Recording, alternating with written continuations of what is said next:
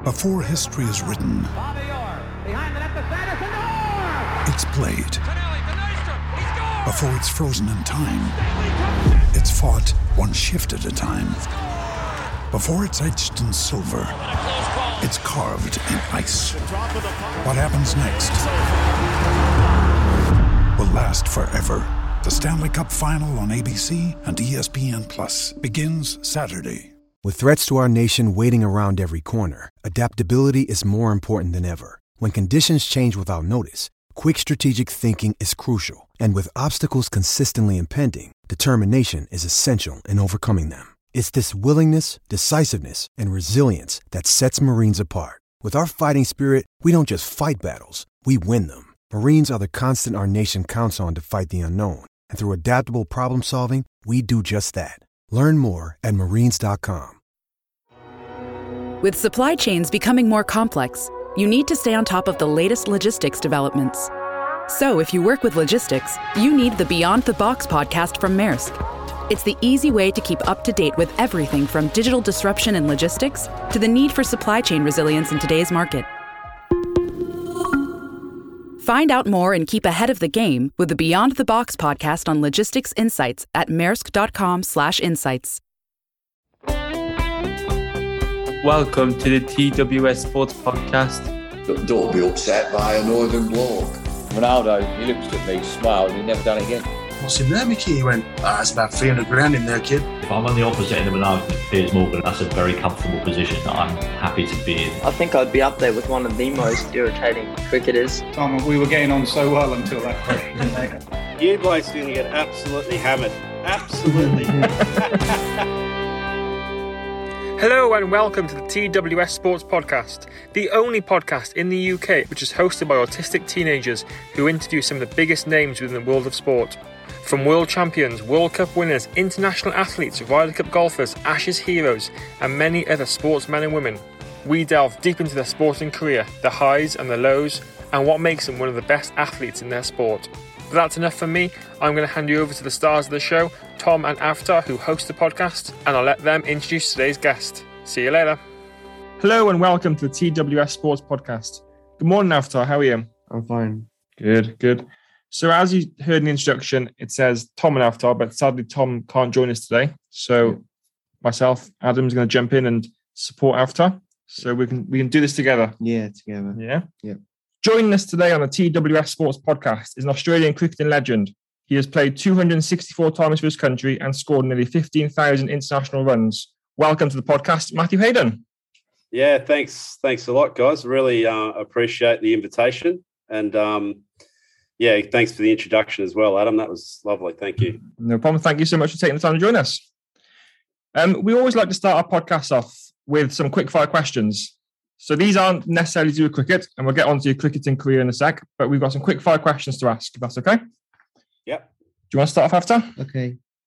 If you could go back to 1 year in your life, what would it be and why? It'd be 1979 or 1980. I was living in country Kingaroy, where my and I would have been 8 or 9 at the time. But I absolutely loved living in the country. I loved regional Australia. I love how connected our community was.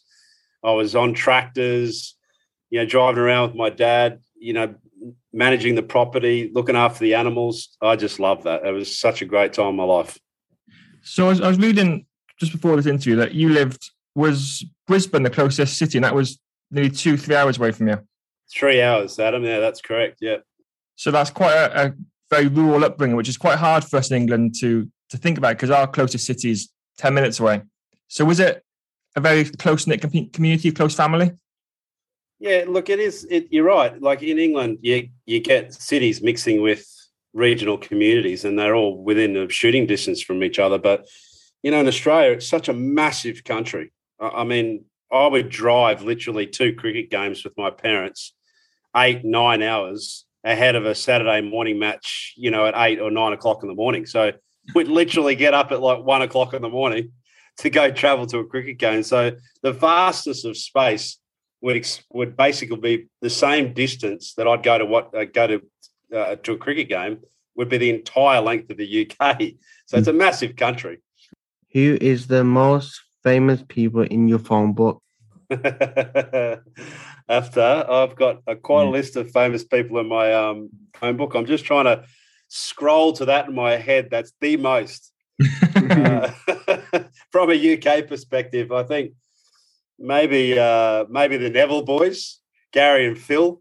I played cricket with Gary and Phil at Greenmount Cricket Club in the Berry League in the just above Central Lancs, and they were a couple of good old boys. But yeah, you'll be surprised. Like over the time, you do accumulate quite an inventory of people that you don't necessarily talk to every day, but every now and again, they've got something on and they want you to be a part of it, which it's a great pleasure to be, and vice versa. So yeah.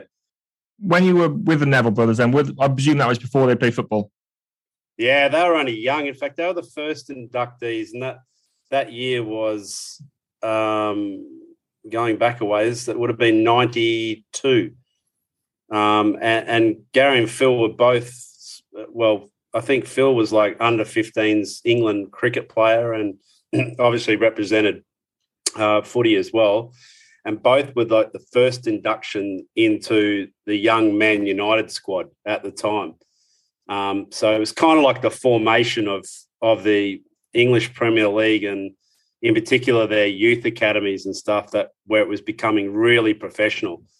So it was quite an interesting time for both those boys, because they were living in Berry with their father Neville and their sister Trace and mum, and every Sunday I'd go down to have Sunday roast.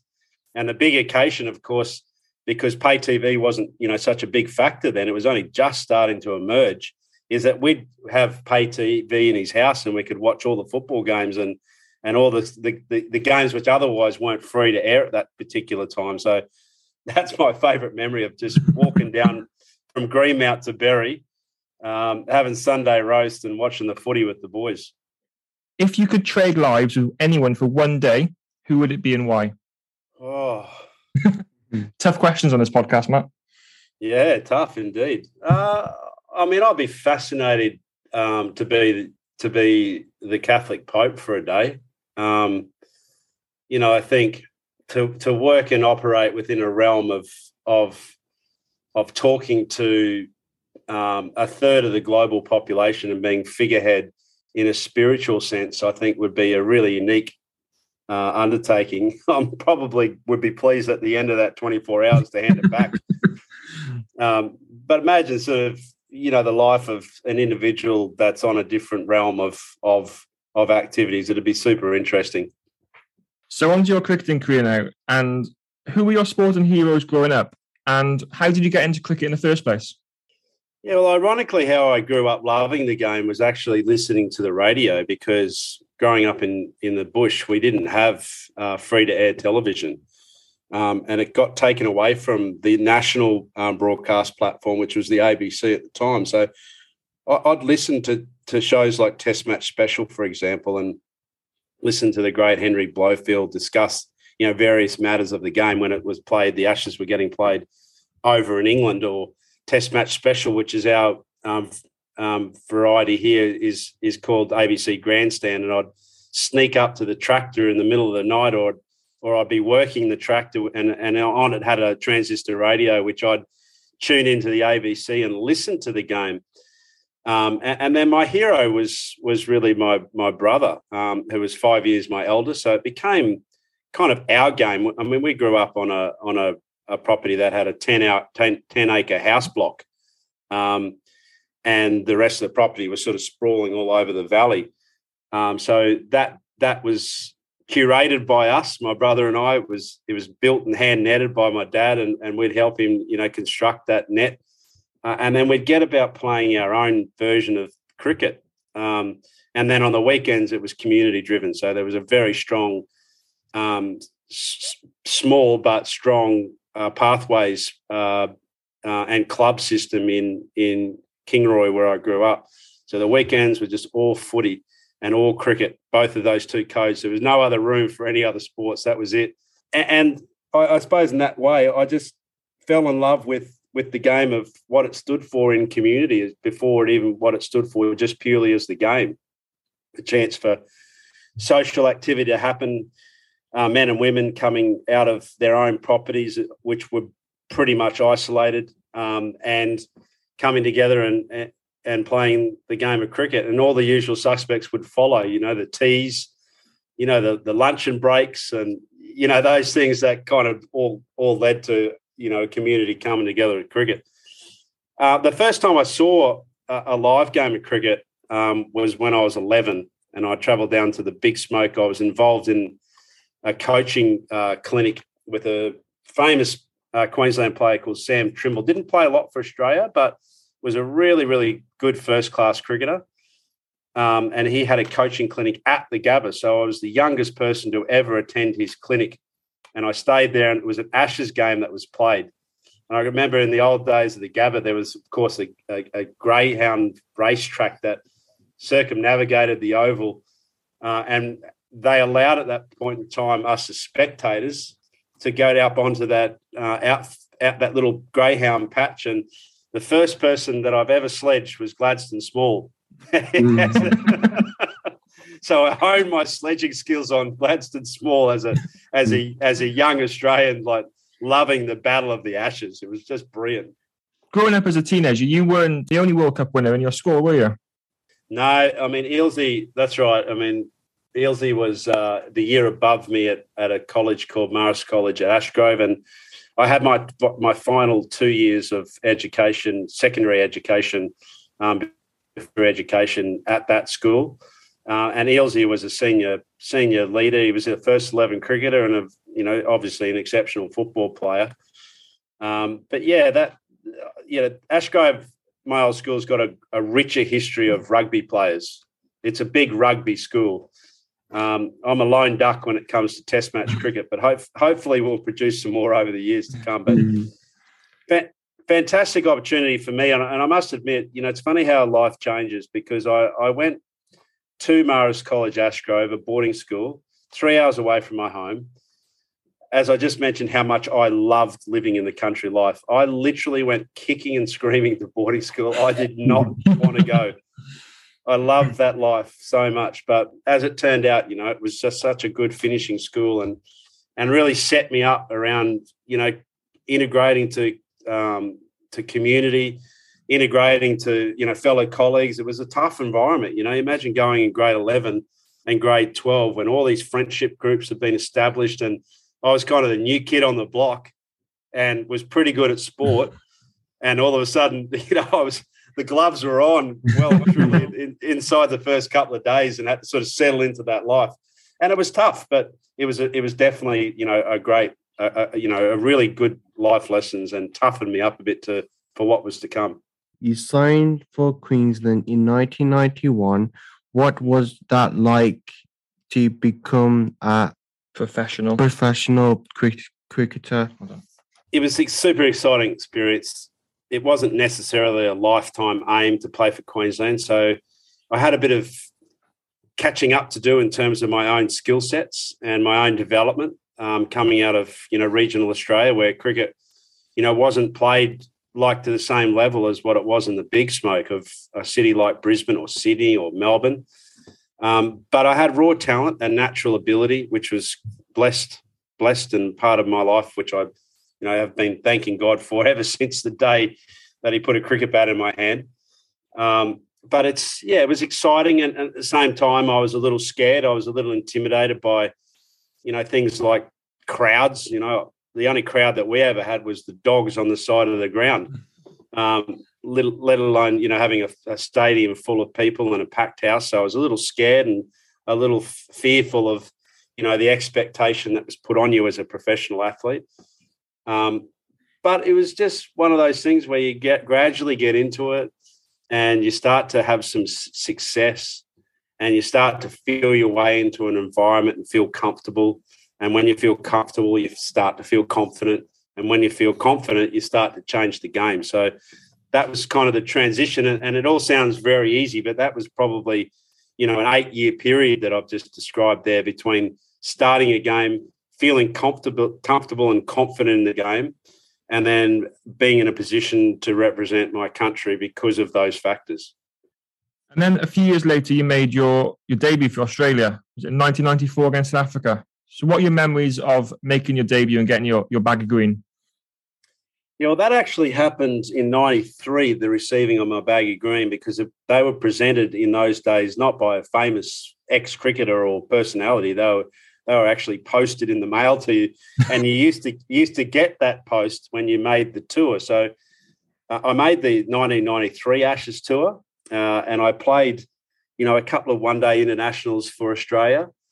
Missed out on the test spot. So as you rightly said, my first game proper was with the baggy green, now confirmed and capped, was in 1994. So I had quite a wait to play that first test match. And that also in itself is that's a quite a long story, because a lot of cricket gets played inside a year and a half between when I made my first tour, back after February in 1993, and then I'm playing a game at the end of October in 1994. So challenging time as a youngster, exciting time to don the baggy green. I was the 359th player to do so, something which, a number, I haven't got a tattoo, or I don't necessarily haven't imprinted myself, but it's certainly imprinted it on my brain, the importance of that number and the importance then of, not only receiving the baggy green, but the honour of being able to represent your country in a way that's befitting of the country itself, which is a country that values cricket. It values a great fighting spirit. It values its country and its heritage, and it's proud to represent his country. And look, that tour in particular was a time when cricket really resonated globally, because it was the first tour post-apartheid as well. So there was a political movement that was really underway, where cricket once again managed to levitate across the broadest category of sport and into the commonality between countries and the importance around that social change issue that was happening in and around the apartheid era. And I got an opportunity to meet Nelson Mandela on a few different occasions, and, to meet a man of that sort of calibre and to be a part of a tour, and to be not only part of a tour, but playing my first test match, was an incredibly special moment, and one that I'll never, ever forget. And more than the cricket itself, to see black and white come together in one country was just the most incredible spiritual walk that I've been on a sporting field. Truly magnificent. You were then out of the Australian side for 4 or 5 years. What was that a different time for you in your career? Was that a difficult time for you in your career? Yeah, thanks, After. It was a very very difficult time. Thanks for reminding me. No problem. Yeah, look, it was difficult, but by the same token, it was super rewarding, because I think we don't know what happens in life, and the reality is that messengers come in 2 ways. They come through good people, good messengers, and they come through messages which are more challenging and difficult to handle and deal. And you tend to learn a lot more, and the learning curve is very steep when it comes to those difficult messengers in your life. And so with that difficulty came an attitude that I've inherited ever since, and that is just to get progressively better every day, to remain very focused on the moment, very in tune with myself and my environment, and to take on the blessings of the day as opposed to, thinking way too far ahead. So challenging for sure, but equally rewarding. And I'd go as far as to say, actually, that they were my favourite years of cricket. It's funny how you learn to embrace those things that you find most difficult and most challenging, and find a solution to, because it's so rewarding when you do. And if it was easy, everyone would do it, wouldn't they? So, for mine, I find that, really inspirational part of my life, to be able to manage those challenges, to be able to prove to myself more than anyone else that the possibilities were endless if I had the right mindset. And then when you came back into the team, you hit some really good form, becoming the first batsman to score 1,000 test runs for 5 years in a row. So what did you change in your game to produce such big improvement? Was there anything you can pinpoint that projected you into doing that or not? I got lucky. I got really, really lucky. Yeah, look, when you look at those 5 years of performance and that potentially 2 decades of Australian cricket, that were championed by some phenomenal athletes and extraordinary human beings, actually, full stop. So I say luck tongue-in-cheek, but I honestly do mean that to be around a group of individuals, to be inspired every day to play outside of my own performance to get better, and then be a part of something as unique and special as what those couple of generations represented, meant that I was born into an extremely lucky period of Australian cricket. And that made me a better player. It made me a better person. It made me a better player. And it kept inspiring me to every day, as I just mentioned before, just become a little better, to not rest in terms of my own skills, but to acquire a different set of skills. And they on any given day can be so different, because the beauty about cricket is that you never play on a common surface. Every day is slightly different. Every surface slightly different. Every bowling lineup and every ball is as dangerous as the last one. So it's actually, even though it's a game where you can look back and analyse a certain period and you go, yeah, there's 1,000 runs in those periods over that 5-year period. The reality is that every ball was a different event through that period. And so the moment that I stopped watching that ball became an area of vulnerability. So there was a great lessons in terms of my own persistence and discipline towards improvement. And I think having fun was the key ingredient to it all. Finding fun, even if I was challenged, which naturally you are as a professional athlete, because it's not just what you're doing. Players are actually learning you and wanting to beat up on you. So you've got to be one step ahead of the game. You then score 380. 180 in and innings, which is the second high test score of all time. What are your memories of that? Yeah, it's funny how, one innings like that can change your life forever, to the point now where the Haydos 380 is now a computer game, which I'm launching on the 7th of December. It's just such a lucky number, 380. Who would have ever thought?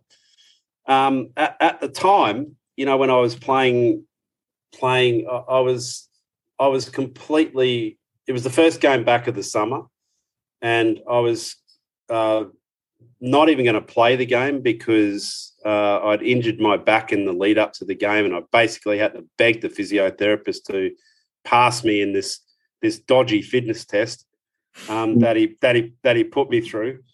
And I just said, mate, trust me, I can do this. And he went, all right, no worries. And as luck would turn out, the only reason why I started playing the way I did was because, one, I didn't want to run, and two, I sort of had to clear my front leg and swing through the line of the ball because my back was hurting so much. What happened then was just a miracle, because everything started hitting the middle of the bat. So literally for 11 hours, I can't remember mishitting a ball apart from the one I got out on 380. So, just sometimes things in life just happen, don't they, where it's almost like a higher being is touching you to go, this is what I want you to be doing. It was out of my control that day, I can assure you of that. But I'm very pleased and very humbled because of it, because it's changed my life forever. And how secretly, deep down, how annoyed were you with Brian Lara just beating it? Yeah, and I do get asked that question a lot, but I suppose if you could understand how reluctant I was to be a world record holder, it would give you some context as to how relieved I was that I wasn't when Brian actually passed that total. And to my other friends like Steve Waugh, who was begging me to continue batting, And I was at that point where I was like, Stephen, we just need to declare and we've got enough runs. We had millions of runs. He's like, nah, we've still got plenty of time. You're smashing them. You're batting so quick, it doesn't really matter. There's still heaps of time in the game. Just go on and bat. So there was some frustration, I think, from my fellow players, as opposed to what I was trying to achieve. I think 11 hours of batting is quite enough, don't you? So we've got some really exciting news for the TWS Sports Podcast. We've been shortlisted for a Sports Podcast Award, which is absolutely incredible opportunity for the podcast. So the Sports Podcast Awards are recognised globally. So if you have a sports podcast, you can enter, and there are hundreds of thousands of sports podcasts around the world. And over Christmas, the judges shortlisted us to the final 8. So we are in the best equality and social impact category.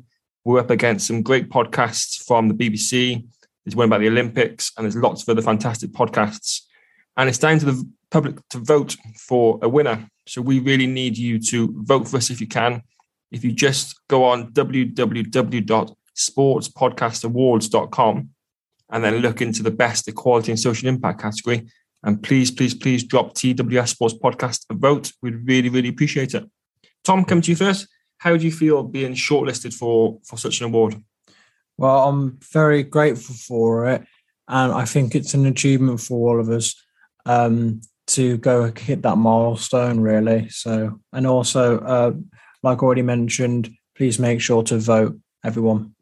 It is just an incredible achievement for a small special school in England to be shortlisted for an award against these huge TV corporations and huge other podcasts such as the Olympics and the BBC. It's just incredible. So we really, really need all our listeners to vote. Please tell your friends and your families and your colleagues to vote as well. It's really simple to do. So just head to www.sportspodcastawards.com, register, search for the best equality and social impact category. It does only take 1-2 minutes, and we really, really appreciate your vote. After I come to you, how do you feel about being shortlisted for this award? That award we give us we try everything we want. Like me, Watkins, Adam, we supported to the award ceremony because we're proud of us. Everyone, we're proud. Yeah, definitely. We are very proud. I'm very proud of you boys because it just shows how much your hard work and determination and skills have developed, and how it's now been recognised by people globally, how good the podcast that you host is. So it's down to you two boys and your hard work. So congratulations on being shortlisted, boys. But we want to win, don't we? So please vote for us, and we really, really appreciate all your support. Thank you. Thanks, everyone.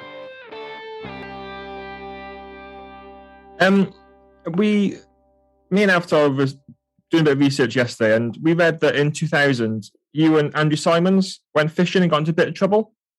Yeah, we flipped our boat over in a passage of sea called South Passage Bar, which is in between 2 islands off the coast of Brisbane, about 21 kilometres off the coast of Brisbane.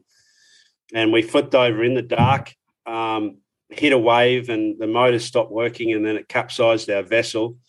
And we had to swim for our lives. We swam for about an hour with another friend that couldn't swim very well. After a while, he just knocked up because of the tide and the wind and the waves, and it was treacherous conditions. And notoriously very shark-friendly as well. But luckily, again, a hand on our shoulders, pushed us in the right direction, and we got ashore after that hour swim. Shocked, relieved, and just completely in awe of what had just happened. So we were very lucky, and there's been multiple souls since that have lost their life on that exact same passage of water. We were fortunate on that day to have God on our side. That's all I can say. We were just so lucky. And when we're doing our research, we came up with a newspaper heading kept coming up about you, and the heading was Matthew Hayden naked on top of Table Mountain. Was that? Can you imagine that? Can you imagine that now? Social media. So why was Matthew Hayden naked on top of Table Mountain? Well, we used to sing our team song in different locations, so we'd sing it in nightclubs. So every now and again, we'd sing it on the side of cliffs. We'd sing it in dressing room mainly, thankfully. But this one night we thought we'd sing it on top of Tabletop Mountain.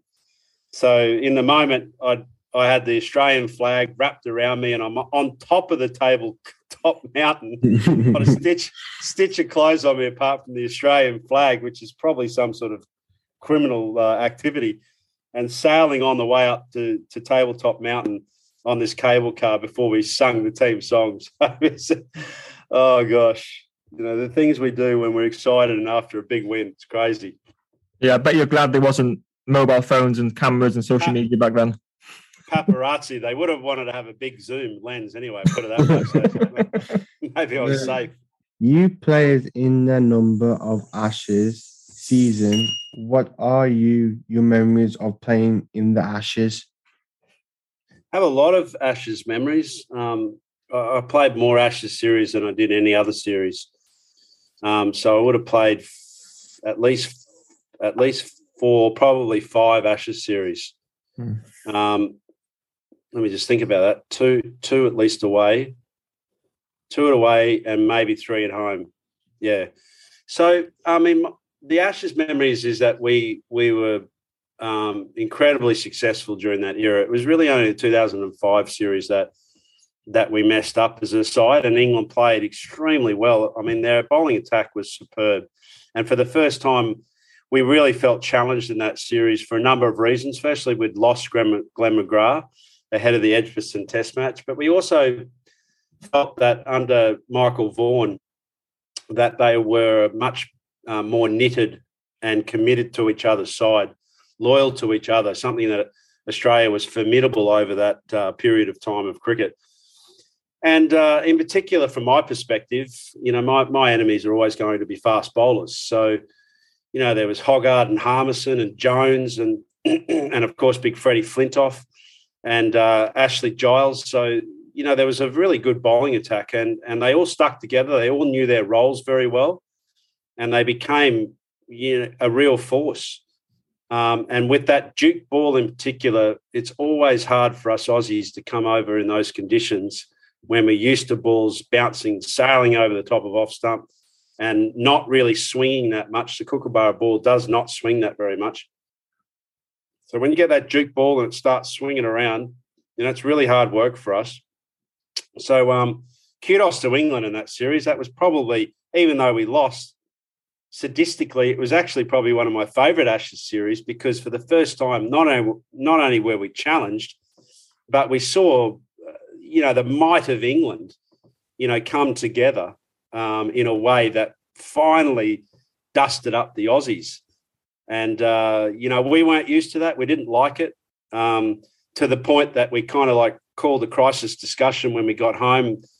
It was like a boot camp set up and we were plotting the way that we were going to turn around this dreadful loss to England. So it gave us an incentive to be better the next time that we struck you as well. And again, that's why you play sport. Like if you won all the time, you wouldn't appreciate the game. So when you get dusted up, you have to pick your jaw off the floor. You have to dust yourself off. You have to get back into your mindset and your game, and you have to work out a way to get better. As an English fan, I do want to talk about the 2005 Ashes series. One more question, if that's okay with you. Yeah.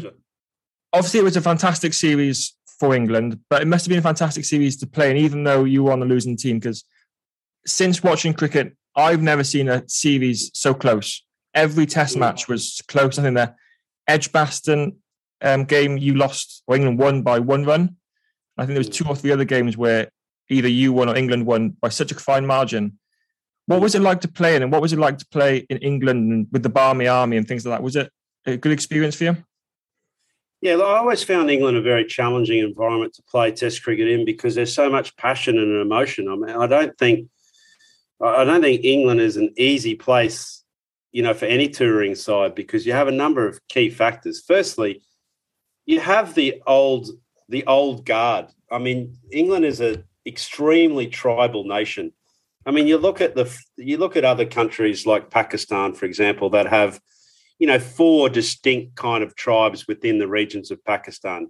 India has, hundreds of different, tribes and multiple different dialects as well, across their country. And Australia is a little different to that. It's not as tribal. It's kind of one country. Our first Australians are, in fact, a country of many dialogues. There's 187 different countries within Australia as the first Australians or Indigenous Australia. So they're used to that. But, I guess we're a bits and pieces type of nation brought together by one country. We have expat community patronised Australia right back to the gold rush days, where Chinese were a big part of that, the foundation of Australia. So for us, it's very challenging when we come to an environment like England where cricket, it unites the tribes of England. No longer are they the Manchester, crowd or, the Liverpool crowd or the Yorkie crowd. They're one nation. So when that Barmy Army starts to sing and chant and they can smell Aussie blood, and so too can the tabloids of England as well, and they start digging up all the ghosts around that, it becomes quite difficult. And so that challenge was kind of in that series was no more higher, because if you remember back to that series, we won the first test match convincingly at Lord's. In fact, we hadn't lost a test match there for 22 years. So that was kind of like the home of cricket was our home of cricket. Yeah. And then when we went to Edgbaston and we lost that toss, and you could see Vorty smirking away in the background because Australia decided to bowl first, something it never does, ever. You can see he was so happy about it. And Trescothick, got off to, brilliant start, just start smashing us. So you could sense at that point with the loss of McGrath stepping on the ball and the momentum going into that match that we had a game on our hands. And finally, England was no longer that nation that didn't believe. It actually believed that it could start to win, and it started to kind of humanise us as players, which otherwise we felt revered over, a decade, where you could sense that there was no belief in the camp. You could sense that they didn't want to lose badly to us, but they also knew they couldn't win. Whereas Edgbaston Test was the moment where they thought, wow, we can actually dent this side. We've got this. And that form then, took shape, at Headingley and Nottinghamshire. And then finally, where it was an all drawn series at Surrey at the Oval, then the weather started to come. And the weather gods started to beat their chests as much as what the Barmy Army did, and we felt that pressure, and we just couldn't make up time, even though we tried really hard. We couldn't do it. As great as that side was, it for once was impenetrable. So I can imagine from your point of view, you guys would have been licking your choppers seeing us go down. No, not at all. And we're not going to talk about the 2006 Ashes series. We'll skip over that bit. Well, it was too short to talk about. It only lasted 11 days. So. No, that must have been from losing your first Ashes series for quite a long time to then smashing England 5-0. Must have been an incredible comeback and experience. Yeah, it was incredible. It was an experience where the England experience was that we knew that we were, 5-10% off anywhere near our best. And even on an individual note, I knew that as an opening batsman, setting the tone of play, I felt like I did that to a point, but then I got so many 20s and 30s. I always got to start in the series, but I couldn't actually go on and position my team to a point where, we were invincible. So that hurt, and I was wounded because of it.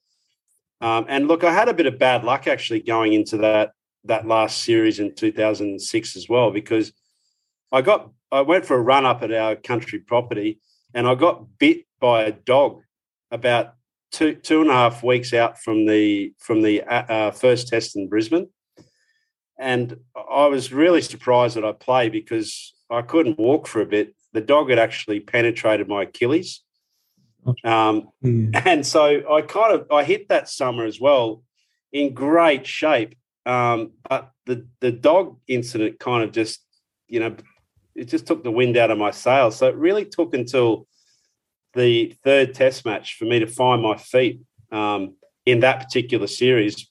I was just a bit underdone and undercooked. So what was great, I mean, even though that's a bad memory for me personally, our team was just so hurt and so keen to make amends that, it would have taken 2 cricket teams to beat us in that condition. We had our heckles up, and a bit like that dog that bit me, we went in for the kill. And what was it like during the late 90s and early 2000s, that Australian team with yourself, Langer, Ponting, War Brothers, Warne, Lee, McGrath, Gilchrist, all 11, well, probably 15 of you were world class. What was it like to play in such a strong team where every single individual was at the top of their game? Yeah, there's a great momentum that happens when you've got 100% confidence when you look at the bloke that's beside you, especially when it comes to the middle, and have that.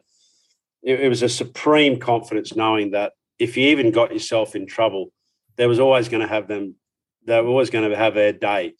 So if Langer didn't get runs, Ponting inevitably would.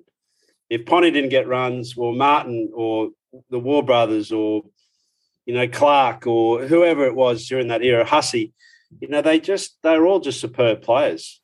And then the icing on the cake for us at number 7 was Adam Gilchrist, that, he'd come in and do what he did to you guys in Perth, to score, that remarkable 100 that he scored over there within the space of just, 30 or 40 balls. It was just, we had not only game changers, we had cyclonic momentum shifters, and that was with both bat and ball. When you look at our side, one of the things that we probably didn't need, because we always had the one formula, and that was to play 3 quicks and Shane Warne and a bits and pieces all rounder, whoever that would be. It might be Mark Waugh or Steve Waugh would bowl a few, or Andrew Simons. There was always someone to come in and chip in and bowl. But those 4 bowlers were solid.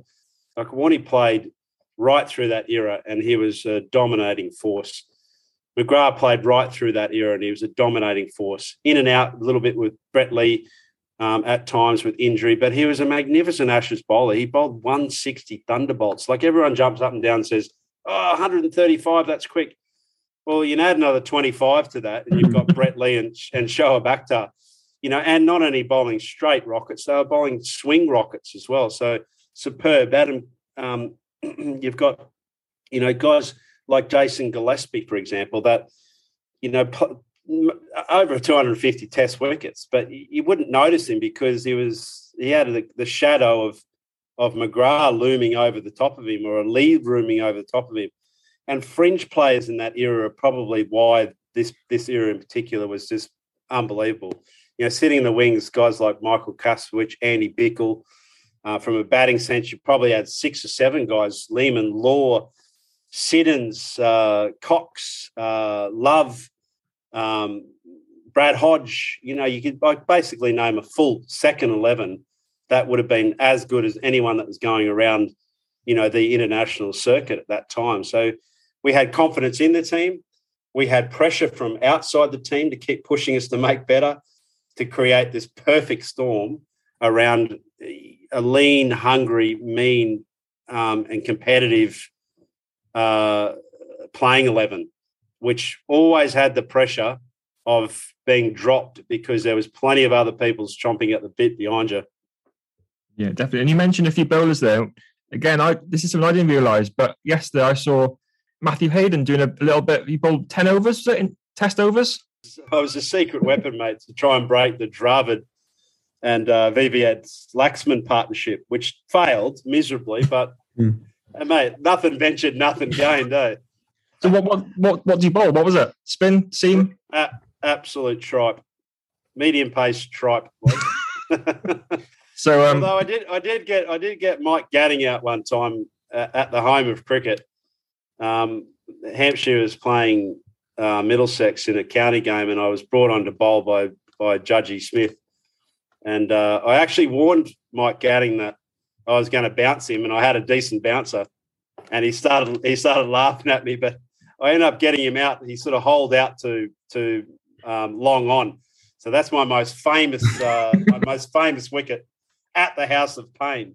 So Glenn McGrath's role in the team was safe then? He was well and truly safe. You'd have to be an idiot to be a fast bowler anyway. Why would you be a bowler? You must have had some more funny time in the changing rooms and away from the cricket pitch. Can you recall and funny story that can share with us, please? You've already unveiled my secret. Oh gosh, I always feel the pressure. I'm not Bumble when it comes to funny stories. Yeah. So take us inside the dressing room then. Who were the characters? Who were the laughers, the jokers? Who were the ones that were taking a nick out of each other? Merv Hughes was probably the greatest asset inside a dressing room that you could ever imagine. That bloke was a lunatic. And I remember rooming with Merv because Hughes and Hayden, alphabetically were on, the same wavelength. So I'd often room with Merv on tour, and I had that privilege in 93 and 94 when there wasn't separate rooms. So Merv and I would often get room together. One night we were playing a game down in Bristol, first-class game in 93, and, we'd gone out for a few drinks, which led to a few more drinks, which then led to the fact that we were thirsty, so we needed a few more drinks. We got home pretty late, way past, the kitchens of a normal sort of, hotel being open. And Merv wasn't content, so now he was thirsty and hungry. So he reaches down to the room service menu, and he picks up the dog and bone to reception and dials reception and says, "I'm hungry. Can I order some room service?" Yeah, sure. What would you like, sir? And he said, "I just like the menu." Yeah, okay, I'll send one up. He said, No, I want the menu. What do you mean? He said, well, you know what? I think you're the home of speaking effing English, so I'm pretty sure you understand what I'm saying. I want the whole menu. So at that time there was like chips and the club sandwiches and a burger, and he had about 15 items that came up.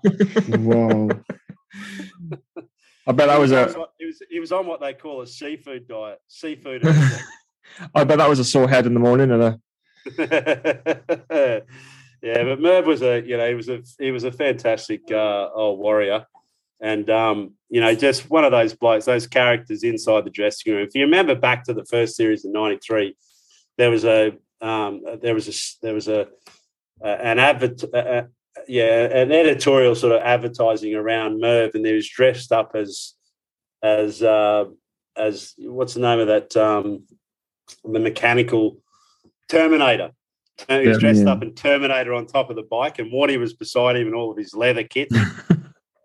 and of course, we were sponsored then, ironically, by a famous beer company here in Australia, which now, ironically, is owned by a Kiwi company, but it was called Forex Bitter. So he was kind of the face of the Forex Bitter campaigns, which was just absolutely dead set dangerous for Merv Hughes.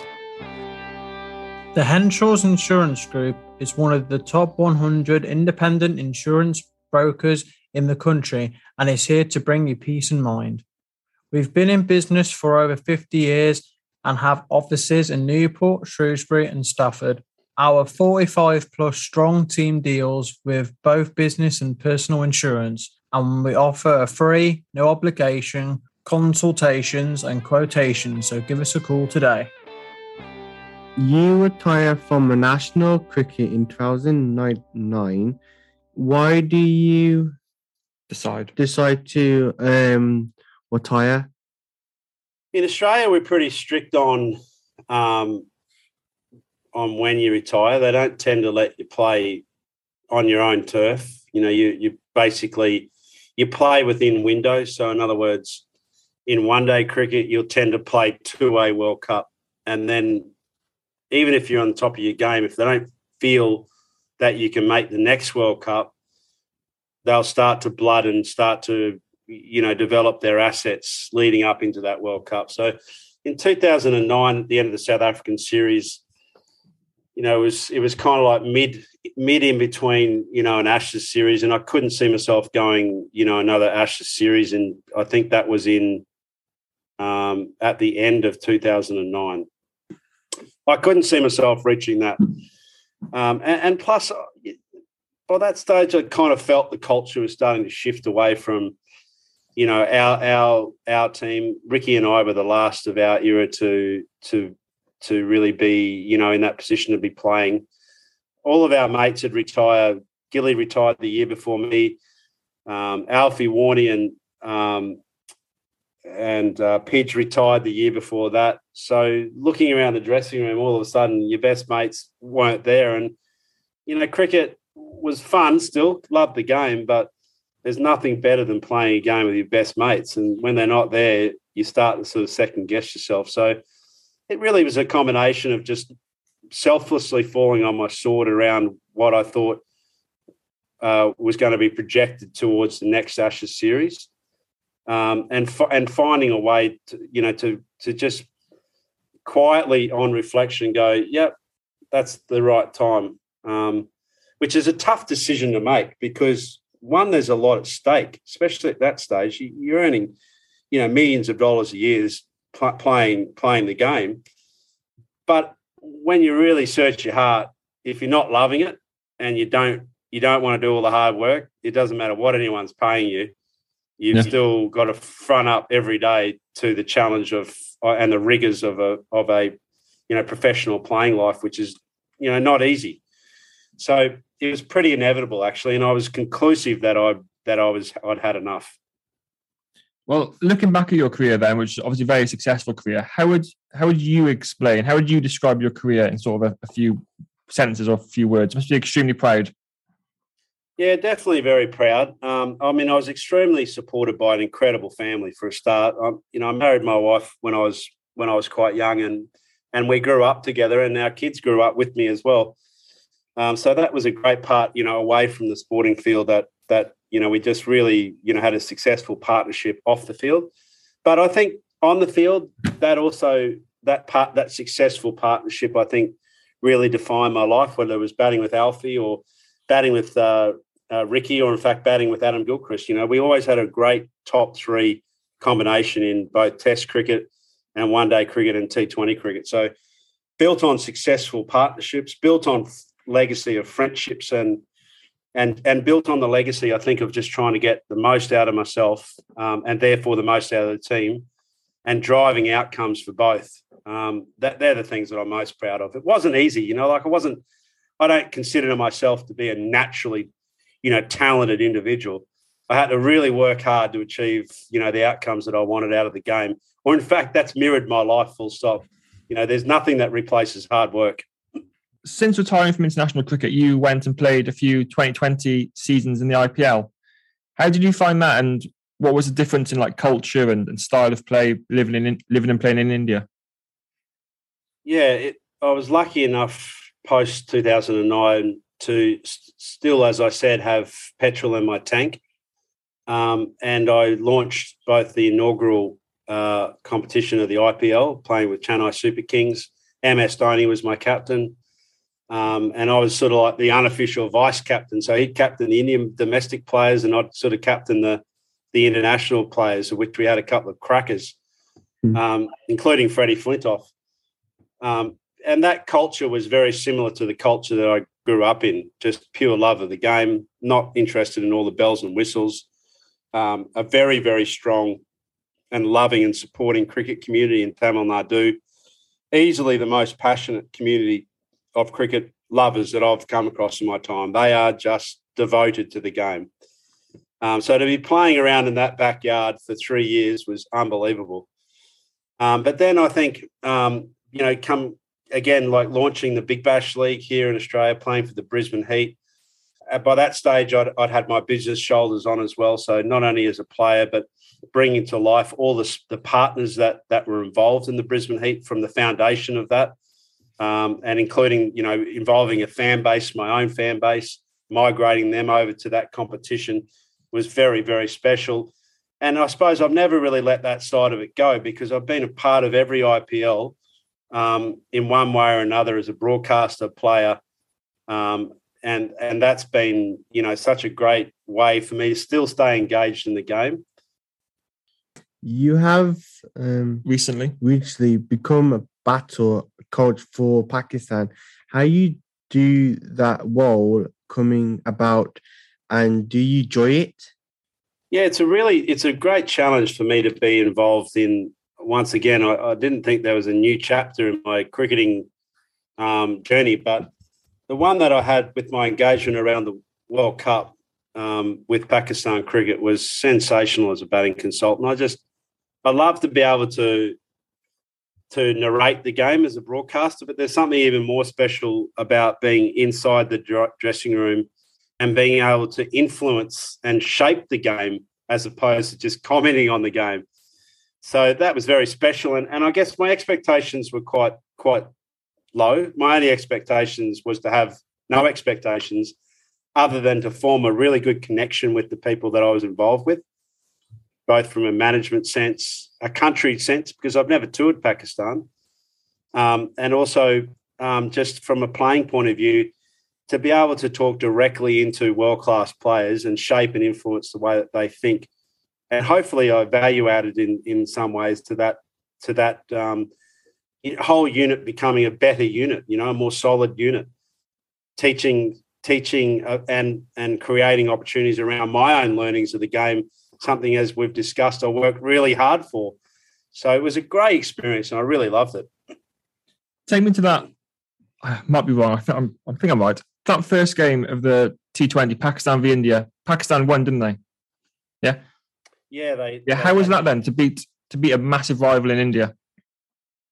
Well, we talk about the Ashes, don't we, as our premier sporting rivalry, the old foe versus the convicts, and it was sensational.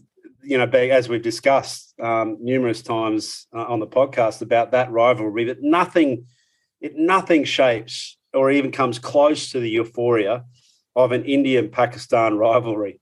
It is simply just next level support. I mean, for a start, England is a country of 85 million people, and we're a country of 25 million people. So we've got just a tick over 100 million people.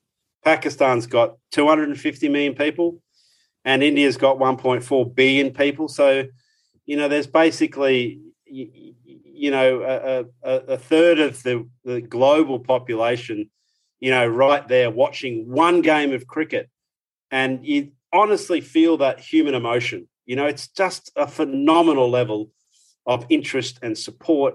And I was just rapt to be a part of it, because on our end, the Pakistan end, even though we won, we also had this wonderful calmness inside the dressing room, which was, I think, influenced by Islam and the boys' devotion to Allah and that consistency and that purpose, that was the glue of the team, which also glued them to Pakistan as well. And I felt really privileged to be a part of that. I thought it was an extremely inspiring event, and I'll never forget that. It was extraordinary. It must have been as well a contrast of emotions for you, especially in the semi-final, losing to Australia. So obviously disappointed in losing, but then you must be obviously very happy that Australia won. How did you feel in the semi-final and final, losing to Australia? Well, I think like any conflict of interests, you just have to embrace it, meaning that, of course, I want Australia to win.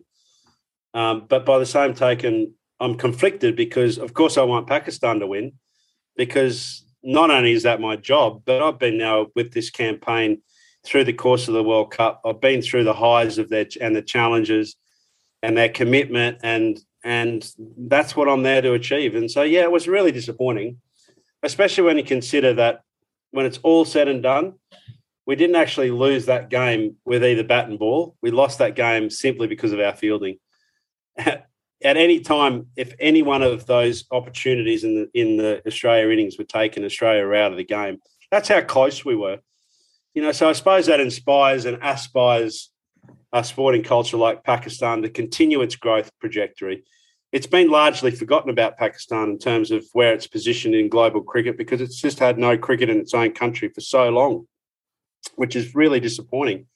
Australia, I think, goes there at the end of February after the first time in 18 years. So to have a cricketing population like Pakistan with a single focus on their love of cricket, 250 million people loving the game of cricket, to be denied of that is very sad. So I'm hoping that not only through COVID and the vaccination schemes and us all sort of opening up as a global community because of the pandemic, as it lifts or shifts, I'm also hoping that Pakistan gets more tours because that'll be a very great day for world cricket. Looking to Australia now, and obviously you started coaching. Is coaching Australia as a batting coach or the whole team an ambition for you? No, it's not because, for me, the summer of cricket here is holiday season. And, I have a 14-year-old and 16-year-old and 19-year-old daughter and the two sons. So, I guess the balance of my life and, I was mentioning my family before in this conversation. They've sacrificed a lot during that summer window. So for me, I'll do the odd game here and there, maybe broadcasting, but otherwise you'll see me vanish off the planet and get into my lifestyle of fishing and surfing and fish, just being a part of, family life and beach life in Australia and letting that window go, knowing that that's my limitations. And I think that's also been a strength of mine over the years as well, as knowing what to be involved in and what not to be involved in.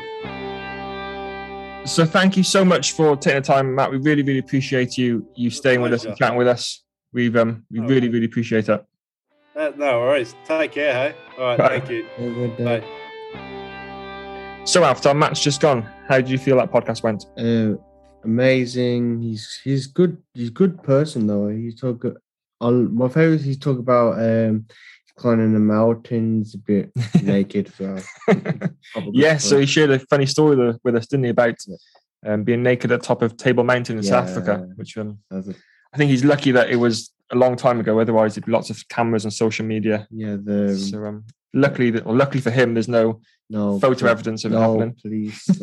So.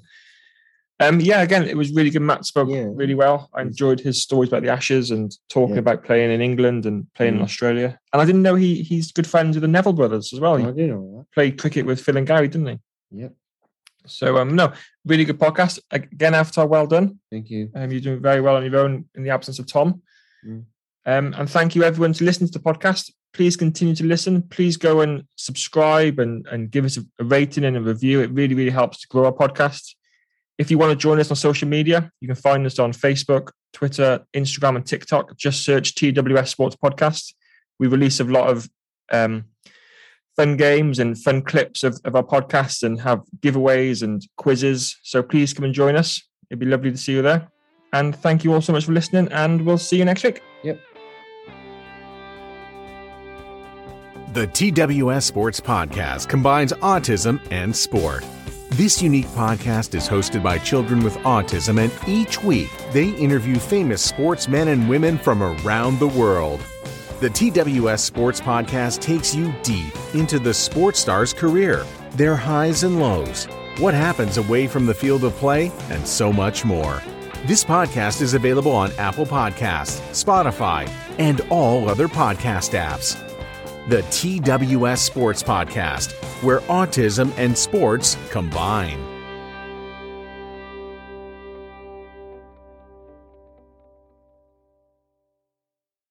Sports Social Podcast Network. With Lucky Land Slots, you can get lucky just about anywhere. Dearly beloved, we are gathered here today to... Has anyone seen the bride and groom? Sorry, we're here. We were getting lucky in the limo and we lost track of time. No, Lucky Land Casino, with cash prizes that add up quicker than a guest registry. In that case, I pronounce you lucky. Play for free at LuckyLandSlots.com. Daily bonuses are waiting. No purchase necessary. Void where prohibited by law. 18+. Terms and conditions apply. See website for details.